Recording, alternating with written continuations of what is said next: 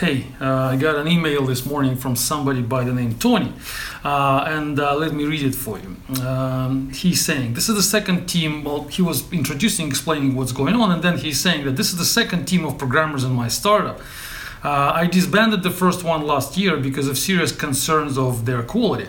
However, with this one, I start having similar problems. What am I doing wrong when hiring them? And what would you recommend paying attention to when starting a project and finding a team of software developers? Thank you very much. Tony, this is so close to the question I was discussing on a blog post of mine about 2 years ago. And I had the same conversation, similar conversation with a friend of mine.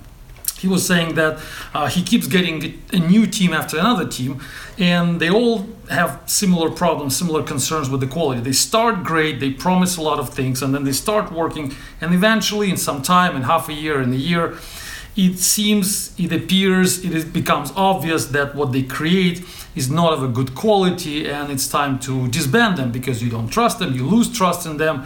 There will be some conflicts, some concerns, some technical disputes, and then you lose the team and then start over again.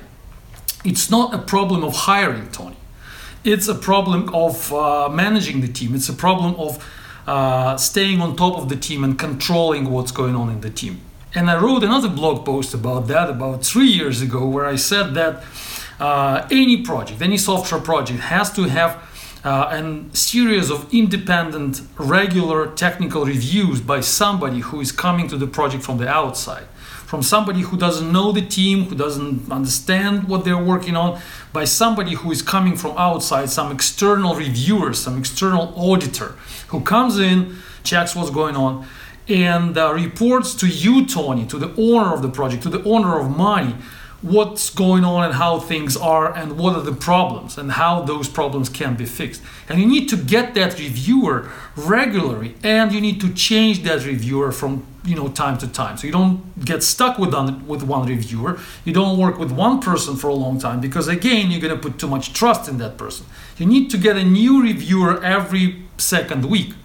And you pay that reviewer by the hour, or you pay by the result. So you find somebody, and then somebody gets into the project, that's somebody, and you pay for 2-3 hours of work, maybe 4 hours, that's the maximum. And you get some results, get some report, and then you show that report to your programmers, and you ask them to address those concerns. And you improve things by that. You help your programmers to know, to understand that you care about quality, and they need to care about quality as well. In that case, you're not going to be in a need to disband the team when you completely lose trust in them. You will be able to manage any team of any quality, well, within, of course, reasonable limits. And here's my recommendation where to find those experts. We in Xerocracy have a Telegram chat where people are talking about Xerocracy. There are programmers who work in Xerocracy, and there are about 400 people right now. 400 programmers, pretty good programmers. So what you can do, Tony, is you can join this Telegram chat, and you can just say there that, hey guys, I'm looking for somebody who can help me review my Java project, and I'm ready to pay for 4 hours of your work.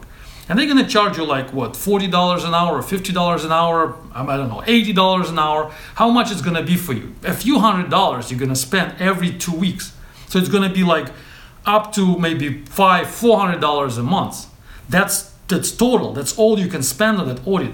But the value you're going to get out of that is way bigger than that money. It's way bigger. So just join the chat, announce they're all remote, they're all freelancers. You don't need to meet them, you don't need to call them, you just give them access to your repository, you give them access to where you need, they need to get in, and then they just check everything. You give them credentials, you of course sign some NDA agreement with them, sign some contract. We can help you with that as well, and then you pay them. You can pay PayPal, you can use Zold, our cryptocurrency, to pay them. They all accept those things. They are freelancers ready for that kind of work. You will feel more comfortable in that case. You will know that somebody is checking your stuff every week or every 2 weeks, and you will not be afraid of losing everything eventually when it's going to be time, as you're saying, to disband your team. And I can only assume that you're working for a year or maybe longer with this team, and now you feel that the things are falling apart, and it's time to cancel the whole team.